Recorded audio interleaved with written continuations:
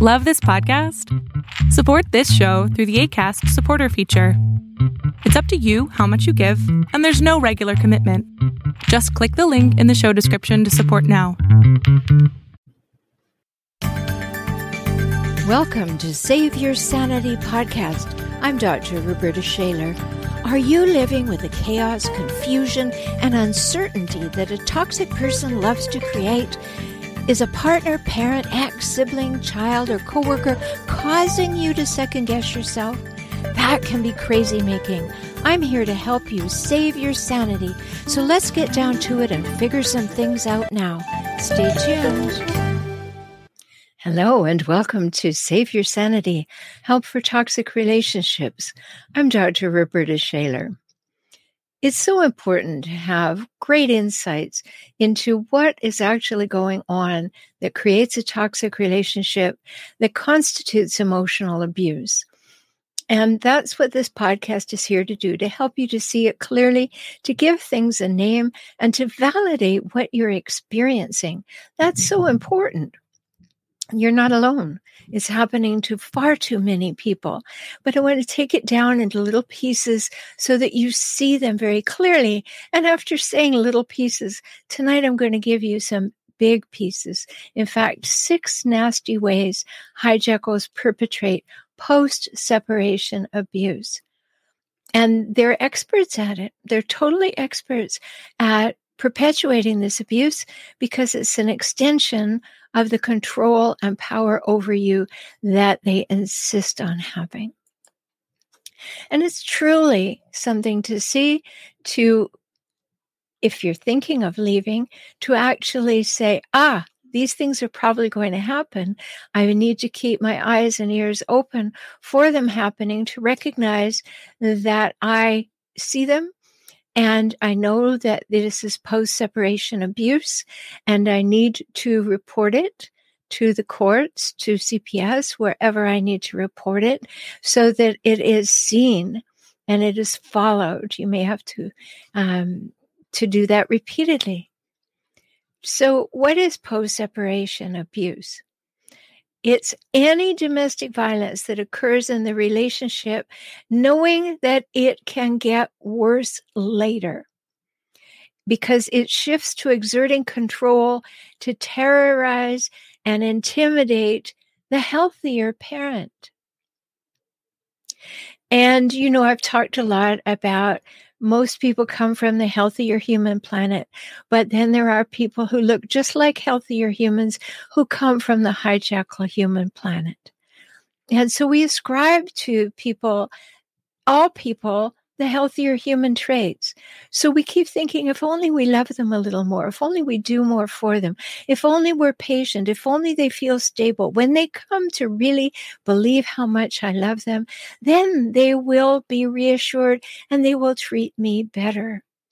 But when these people come from the mythical, hijackal human planets, they're not going to do that, because their main concern is, how do I get as much as I want from this? How do I exert control, exert power, manipulate, do anything so that it's all about me, so that I get what I want and I don't care about you? So it takes a while sometimes to really realize that you're with one of these relentlessly difficult people. And my definition of a hijackal, which is the term I created for them, so people wouldn't rush off giving them diagnoses they're not qualified to give. Hijackals are people who hijack relationships for their own purposes, and then they relentlessly scavenge those relationships for power, status, and control. So that may have set a light off in your mind and say, yes, that's exactly what happened. So post-separation abuse is the continuation of that power and abuse and control and that need for it. And it really gets ramped up when they think they're losing you, when they're failing at something, because they hate that. And so that incites their anger and therefore perpetrates more abuse. And what happens when you leave them is it kind of shifts the abusers because of their need for control they say, all right, how can I control you from afar? And I'll give you these 6 nasty ways that they go about it. And we all know, because I've talked about it so much, that hijackals must win at all times, in every moment, in every situation. And so that need for winning has to be shifted away from winning over you in the relationship and getting you to do what they want, to shifting to win in the court by doing anything that they need to do that's now external to the relationship. And another way that we get this post-separation abuse is they have a desire to punish or hurt the healthier parent or healthier partner. So they're riled up, they're angry, they're shamed in their own mind that they have failed, that you have left them. So of course it can't be their fault, it must be your fault.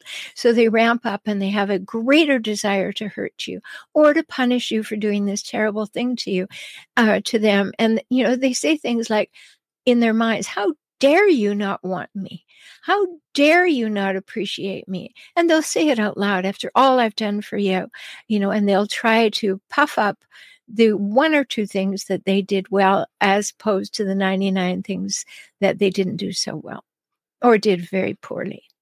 So that becomes important to recognize that post-separation abuse shifts where the control is exerted, and it shifts it into more controlling from the outside, possessiveness, owning, trying to buy the kids off, bullying, alienating the kids, misusing the courts, using and abusing the courts just as they've used and abused you. And then, if you have children, this can actually turn to what we call ACEs, adverse childhood experiences for the children.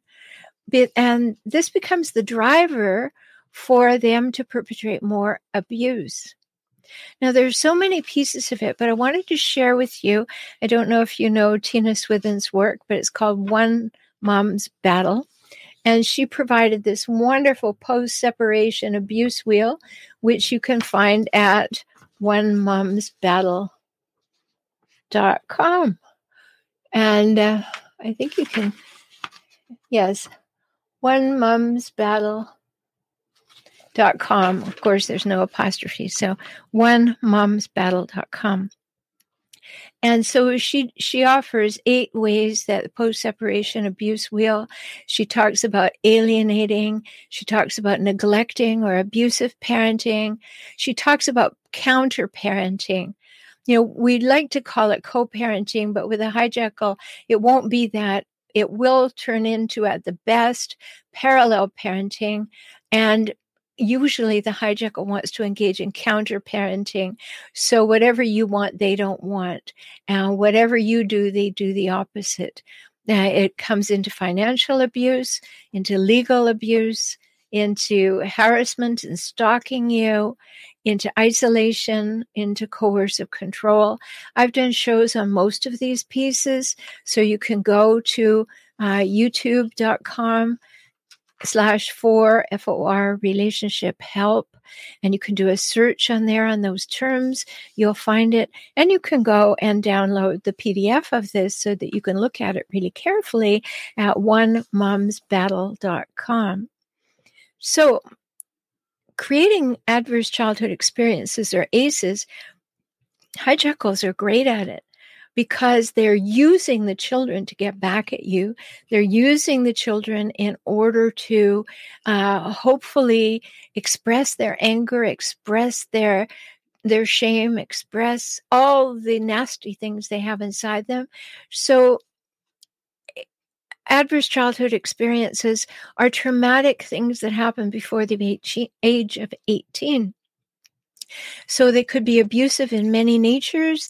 They could be neglect. The parent just doesn't bother talking to the children, doesn't bother reaching out to them when they have them. They ignore them. It could be parental substance abuse. The person is using alcohol or drugs in front of the children, or using them and making the children witness it. It could be using domestic violence wherever they are, continuing to perpetrate it by turning it on the children. It could be that they're incarcerated, so they are unavailable to the children, and the children then have an adverse childhood experience. It could be that the parent has a mental illness or traits of personality disorders, as we talk about with hijackals. And it could be just the trauma of a family going through divorce with all of these things running in the background. All of these things as potential horrible things that could be happening. So I wanted to give you these 6 nasty ways that hijackals perpetrate post-separation abuse so that you can paint them red, you can watch for them, you can plan for them, you can think about it, you can prepare. When I'm working with my clients in order to help them prepare to leave, I go through so many pieces so that they are pre-thought and have skills for dealing with what could happen. If you want to talk to me at any time, I have a new client one-time 1-hour offer at $97. So go to beaclient.com, beaclient.com. And by the way, thank you so much for supporting the show. I really appreciate it when I see the Patreon donations come in. They are one-time donations. Sometimes they are monthly donations. So thank you so much. And if you'd like to be a supporter, go to patreon.com/saveyoursanity, patreon.com/saveyoursanity. Now, 6 nasty ways that they are going to perpetrate this post-separation abuse. The first one starts early. You may not even be separated, but it will start early because their number one thing is to try and get you back. They don't want to have failed. They do not want to be left. They do not want to be shamed by thinking that they couldn't keep you. They don't want anybody to think anything was their fault. So their first line of defense is going to be to try and get you back. You've probably experienced that. So number one is going to be the old favorite, love bombing. All of a sudden, they can't believe their luck that you've spent so much time with them. Oh, I know I haven't always treated you well, but I've always loved you. And they start remembering things that you like to do. They maybe bring you gifts. They certainly future fake a lot. I did a whole episode on future faking. They're going to promise you anything. One of the things that they will promise is, I'll go to therapy if you don't leave me. I will go. Now, it's an interesting phenomenon when I get a new client and they say, well, my partner has decided that they will go to therapy. And I say, oh, how many times? Oh, I don't know. How frequently are they going? I don't know. Going to therapy is hijackal speak for, I interviewed a couple therapists and I didn't like what they had to say, or I've been once and I'm going to talk about it as my therapist and going to therapy. In the majority of cases, we'll find that maybe 2 or 3 times it has occurred and then they have quit. But they will talk about it in a global way as if they went for years just to demonstrate their commitment to the relationship. So watch for that. The love bombing is, I will go to therapy. I will go to couples counseling with you. I can do that. Just take them up on it right away if you still want the relationship to work. And remember, use that beaclient.com. Let's talk about it. This is my area of expertise. They cannot snow me. So it's a good bet that if you come along with them, that they will quickly show their hand, or I will see their hand and we can talk about it. How else do they try and get you back? Well, they start to threaten. They start to threaten, hopefully intimidating you. I will seek custody. I have more money than you and I will run you down in the courts. I will commit suicide. They like to add that one in there. Many of them like to threaten suicide. And then you as a healthier human go, oh, I'd hate to be the person who pushed them over the edge. They seldom commit suicide, but they threaten often. And if you're with a hijackal who does that, notice that they're still here. They have threatened it often, but they are still here because they don't kill themselves, because they don't have any flaws. When you come down to it, they don't have any flaws, so they deserve to be here. They'll often tell you you don't. They may even threaten to take you out or take you down. They will threaten to ruin you. They will spread stories, and they will threaten to do that if they haven't already done it. But you know, when a hijackal threatens something, they've already done it themselves. Or if they accuse you of it, they may well be doing it themselves. So all of these things that they try to get the kids on their side, they try to all of a sudden be the parent of the month, so that the kids will say, oh, I'm happy. And it'll cause you, as with all of these things, the idea is to cause you to second guess yourself and not remember why you carefully chose to leave. So it's a big snow job, and it's desperation for continuing control over you. So that's the number one nasty way they perpetrate post-separation abuse. Or even if it occurs before you physically separate, the decision to separate or the talk about separation will cause that to go into action. Now, the second thing is that they get very detective-ish, very sleuthish, and they'll follow you, or they'll surveil you, or they'll stalk you, and they will blow up your phone. Now, they may have well done that in the relationship, which drove you over the edge, but they will do it more. And they will say, I'm trying to talk to you about the children, if you have children, and how dare you not talk to me? And that's when you tell them, put everything in text, because then you have a copy of it. And they will threaten, they will do whatever in that place, and you will have it on record. But you do not talk to them when they blow up the phone. Just say, text, please. And in that surveillance mode that they have, they'll sit outside your home, or sit outside your work, or sit outside a friend's home, or a family member's home, or just around the corner where they can be seen by you because you're hypervigilant still. And they are just simply lurking. And that's what turns into the courts called stalking. So they are where you are, and they have no need to be there except that they are watching you. They will go behind your back in this digital and physical surveillance. Talk to your family, sweet talk your family. When I left my first hijackal before I married him, long story, I left him for 9 months. What did he do? He went to my parents and my godparents and my friends and repeatedly took flowers, took chocolates. I don't know what's wrong with her. I'm offering her everything. I love her so much. That was a very long time ago. My parents prevailed on me. I was young. How dare you do this? This man loves you. And of course, I second guessed myself, and I married him. 3.5 years later, after multiple forms of abuse, I also divorced him under very difficult circumstances, but it was enough. So they will follow, and they will stalk, and they will surveil. They'll put GPS on your car if they haven't already. They'll try to put a tracker on your phone.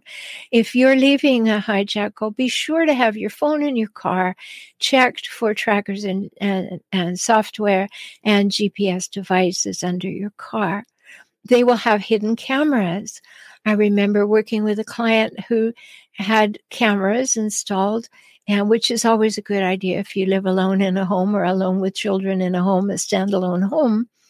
And fortunately, we got him, in this case, it was a woman and her children who lived in the house, and we found him on hidden cameras going into the backyard, off the alley, poisoning the pool,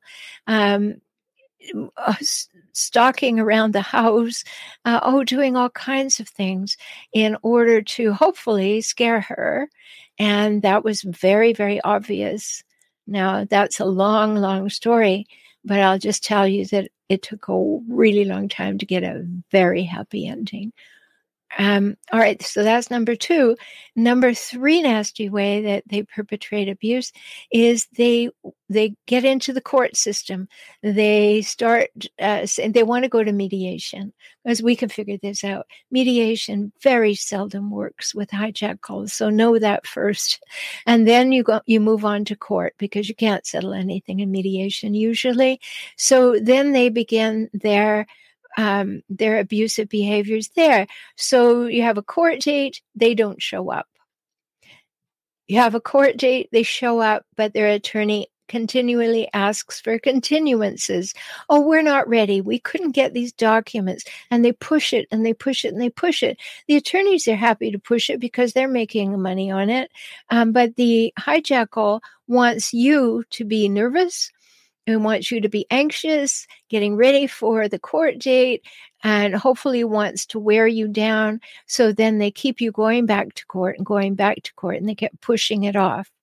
Now, some courts tolerate that. Some don't tolerate it very well, which is really good.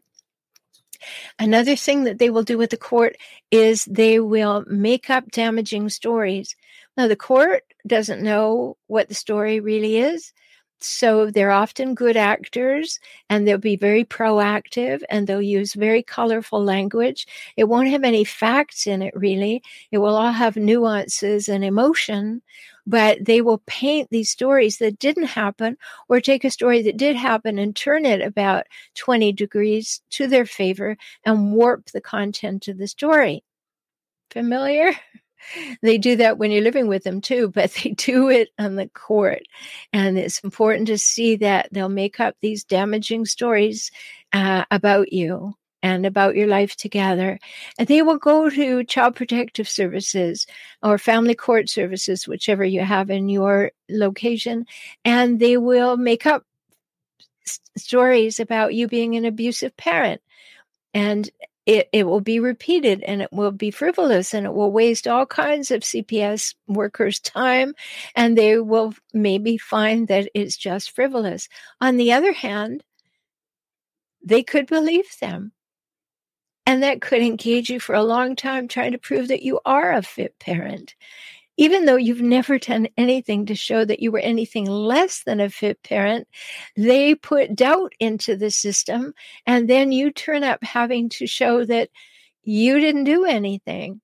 All they had to do was point the finger. Now you were scurrying to show that you didn't do anything wrong. Another thing that they do is they will, and I know this because they've done it to me, they will start to harass me. They will write notes. Are you seeing my partner? We saw you together, and they'll say terrible things, and they'll want me to change my mind, and they'll want me to write a letter on their behalf or whatever. They will also misrepresent finances in court. And I've put talking about finances in 2 of these because when they're dealing with court and they're endeavoring to perpetrate the abuse, they will misrepresent the finances. So now we have 3 solid things that they do. Now let's look at number 4, and that's about the money. Just the money. You know how difficult money dealings are with a hijackal at any point, because that's always power over or being used for your money. So, of course, they use this. So they will, first of all, if you leave them, and they think even that you're going to leave them, they will drain your bank account, which is why I always say, let's plan your leaving very carefully. Let's plan it without conversation with the spouse so that we can fend off any possibilities as much as we can of these financial abuses. So they will abscond with the marital funds, really, and the assets, or they will withhold support payments. They will have all kinds of excuses why they can't do it, but they basically are just saying, go ahead, live without me. Go ahead. I'm not giving you anything. Why should I give you anything? You're not giving me anything right now. And so they will push the envelope until they can't any longer. So finances are a big deal. And they'll create claims in court. They'll say that you promised them this, or they're the only ones that ever worked. And that might be true, but then they'll forget that you made an agreement that one parent would be a stay-at-home and the other one would work for a specified period of time. But the only part of the story that makes it to court is you didn't do anything to contribute to this family. I did everything, and they blow that all up. Also, when you go to court, it is very common to be splitting the fees for attorneys in court, and that's expected. And so they will withhold their half. They won't do it. So if you want a divorce, you're going to have to come up with all the money. If you want this so badly, you figure it out. And so again, it's abusive, because it all comes back to you. And one of the reasons you want a divorce is because you have had to take the high road so many times, and you have been thrown under the bus so many times, and you want it to end. And then they withhold funds, and they create claims in court, and they refuse to pay their half of the expenses and say, if this is what you want, figure it out. This ringing any bells? This is a really common part of it, because finances is one way to exert control for sure. The other thing they like to do is hide marital assets. I've mediated many divorces in California, and they have to disclose all the finances. But what hijackals don't realize is when they fill out the financial disclosure form, what happens with that financial disclosure form here in California is that you have to exchange them with your partner and ask questions and believe that each other's is reasonable and accurate. Well, we pretty soon find many unreported things on the hijackals' financial disclosure because they think that they're going to hide marital assets. I've also had clients who have relatives in other countries and found that they were taking large sums of money, sending them to relatives to put into banks for them in other countries from which they came or planned to move to. And so they didn't show up unless we could get the transfer, things like that. So this financial abuse is continuing by hiding marital assets and saying that that money never occurred. It's like hijackals don't realize that there are such things as tax documents, but that's a story for a whole other time. They may even disappear for long periods of time, make themselves unavailable. They'll run the risk of demonstrating that they abandoned the family because they don't want to deal with the financial aspects. Or if you have been paying all the bills, they don't want to give you the opportunity to have them come to court. Now, every country, every state is different when you can have a divorce, even if the person doesn't respond. But that's something to talk over with your attorney. And the last thing that I would say about money is they feign, they feign an inability to work. But they love to say, well, they can't work. They're hurt, or they're unemployable, or the economy. And it continues. So the fifth nasty way that they are going to perpetuate the abuse is in your co-parenting plan. They really like to go against the rules. So if you have a parenting plan with custody outlined, or if you're dealing with having that created, they like to push the boundaries. They like to not do what they have been told to do or they have agreed to do. And they're very likely to not do it. So they won't keep the exchange time. They are very elastic with time. And so that's why when you write a divorce parenting plan, you have to talk about 15 minutes of wiggle time, if you like, wiggle room, when you're making an exchange, and anything over that will be seen contempt to the order. So many things to learn about leaving, which is what I help my clients with. So again, go to beaclient.com if you have questions, and we'll talk. But the They'll also do things like refuse to bring the children back. They just won't do it. And then you have to get the police involved, and you have to go to court and have an ex parte hearing. You have to do all of that, and it costs money, and they know that they are making you spend money, and they're doing it very much on purpose. They'll also become the Disneyland parent. So anything that you won't let the kids do, they'll all of a sudden be able to do it at the other parent's house. And they will be doted on and given everything. And there will be no rules, and everything will be all latitude at the Hijackals' house. And you will become the person who disciplines, the person who has boundaries and rules. And the hope is that the children will want to go to Disneyland rather than go to the rules house. And so they play that card repeatedly. Also, again, they will file with Child Protective Services repeatedly. Every time the child comes to them from your house, they will interrogate the child, warp the story, and make a CPS filing. Or they will refuse to participate in medical appointments, refuse to add medical information that can be very important to a child. Many times when there wasn't a marriage, but there was a living together situation, and the hijackal parent wants to leave or is being left, they will refuse to give medical information, so that you have to guess at what could possibly be in the DNA for the children, especially if you have a very young child. They will do that. And they'll refuse to do the things that have to be done. Like they will refuse in the co-parenting situation, which is really not co-parenting at all. They will refuse to do the homework with the children, or the children will have regular weekly after-school activities that they agreed that the child should have, but on their time they won't take the child.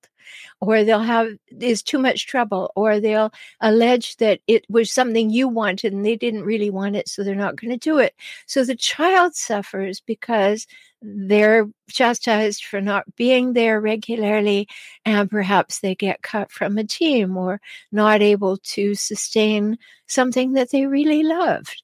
And so they'll damage the child to hurt you, basically, is what they're doing. And they'll get overly protective, and they'll want to talk to the child every day when they don't have custody, and they'll want to call anytime. And that's why you have to, again, get help to be very specific with your parenting agreements and your marital settlement agreements. Now, number 6, nasty thing hijackals do to perpetuate post-separation abuse is that they threaten violence. Now, I left this to the end because they don't all do it, but I just want to put the understanding in you that this is something that they could do depending on how desperate they feel. And it's important to know, because they will threaten to scare you. Many times they're not going to do anything, but they want to scare you, intimidate you, control you, make you not want to leave them. Not that they want you. Hijackals have very little love to give, but they have very many uses for you, and they want to keep using you. So they will try to scare you with threats of violence, or threats of things that they would do to the children or to the pets or to your reputation that would all end up being quite violent. Thank you for joining me on the Save Your Sanity podcast today. I hope you've had some new insights, some ideas and strategies to help you gain clarity and confidence for moving forward toward greater emotional health and safety. You deserve that, and so do your children. If you found value here and would like to support this podcast with $1 or $5 each month, please do so at patreon.com/saveyoursanity. Learn more about how to work with me via video conference, join my optimized circles, or subscribe to this podcast on my YouTube channel at my website, transformingrelationship.com. Talk soon.